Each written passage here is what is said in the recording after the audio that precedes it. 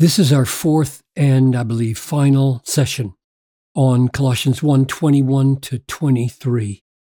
You who once were alienated and enemies in mind, doing evil deeds, he has now reconciled in his body of flesh by his death in order to present you holy and blameless and above reproach before him.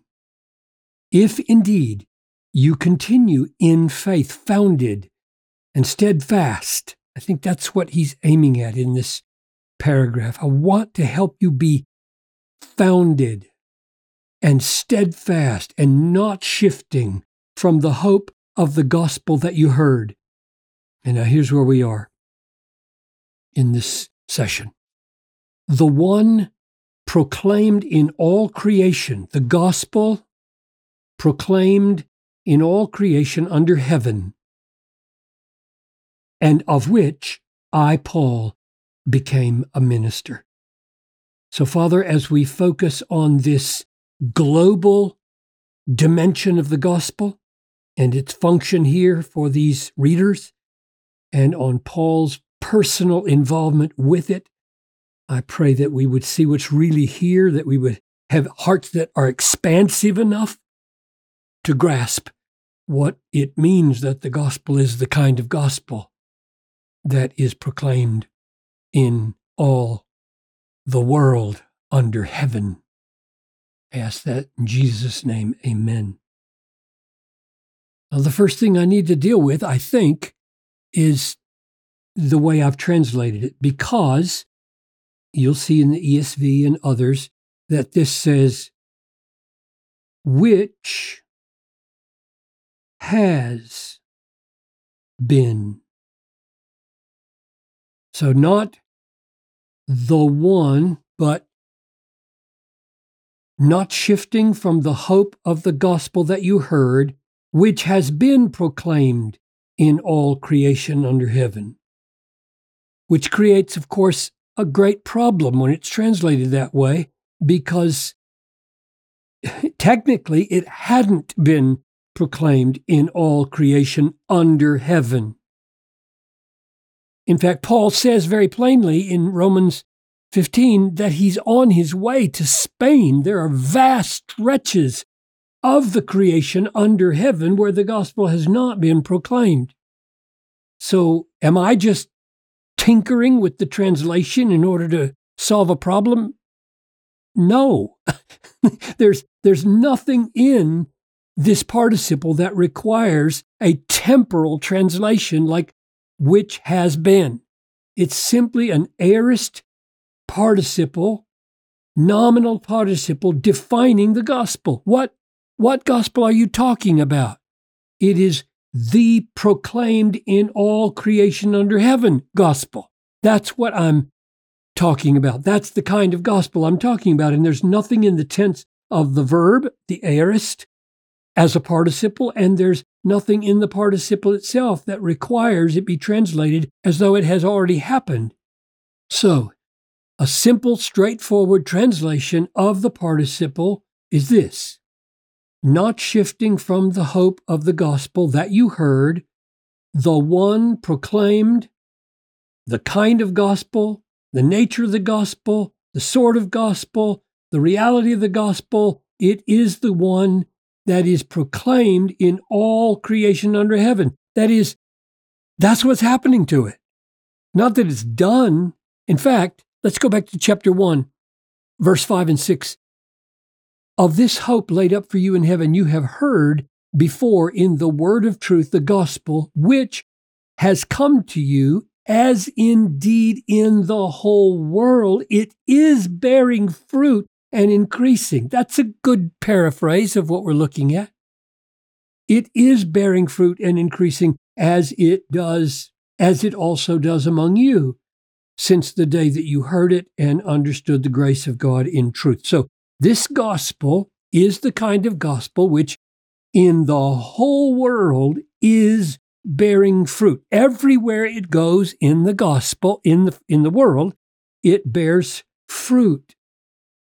It is being proclaimed in all creation. Second question, why does he say it? What draws him at this point not to just say, if indeed you continue in the faith, founded and steadfast, not shifting from the hope of the gospel that you heard, period. Why does he add, proclaimed in all creation under heaven? I'll give you my suggestion. I think Paul has never been to this church. I mean, I know that because it says in chapter 2, verse 1, I want you to know how great a struggle I have for you and for those at Laodicea and for all who have not seen my face. So he knows that whether it's Laodicea or whether it's Colossae or others, he had never met these people. These people had been brought to faith through other people, and Paul is now reaching out to embrace them with his own apostleship, and he's going to try to tell them, look, I preach the gospel everywhere I can, and I'm on my way to Spain and other places, and I want you to know that what you have believed is not a provincial gospel. It's not like an Asia Minor gospel. It's not like a Greek-speaking gospel. It's not a Roman gospel. It is a gospel for the creation under heaven. Every single people group, every language, every area and place, any place under heaven, this gospel is relevant and authoritative. The one who wrought it on the cross is the Son of God who created all things. So he's telling them, I think, what I'm talking to you about in this gospel is not provincial, it's not small, it's not local. Jesus is not a tribal deity.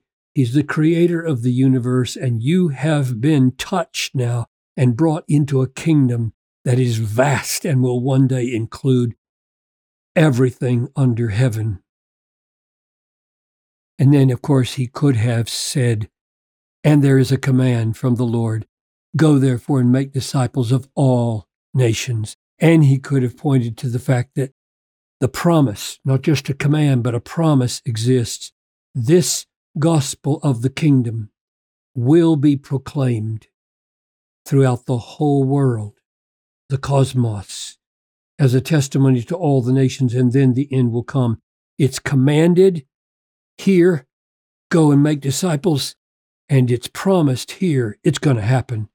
This gospel of the kingdom will be proclaimed, and I don't doubt that Paul, when he was speaking to these folks, was thinking, I want them to know what the destiny of this gospel is. All the nations will be included. Indeed, everything under heaven will be included. That's the kind of gospel that has saved you. And similarly, since Paul had never met these people, he now says, I, Paul, became a minister of this global gospel. And he's setting up what's coming right after this, where he's going to repeat this. I have become, by God's call on my life, your apostle and your minister, even though I've never seen you. Here are the verses that come immediately following it. This is where we'll turn in the coming sessions. Now I rejoice in my suffering for your sake, and in my flesh I am filling up what's lacking in Christ's afflictions for the sake of his body, that is the church, of which I became a minister. So there it is. That's what he just said here. I became a minister. So he's preparing for this paragraph. I became a minister according to the stewardship from God that was given to me for you. I think that's the point. I want you to know that I don't just serve a global gospel in an impersonal way. God called me to serve you and to make the word of God fully known. So the gospel is a global gospel, and I am a personal apostle of it. Feel yourself drawn up into something magnificent and relating to all creation, not just your area or your tribe, and know that I, Paul, was made part of this for your sake.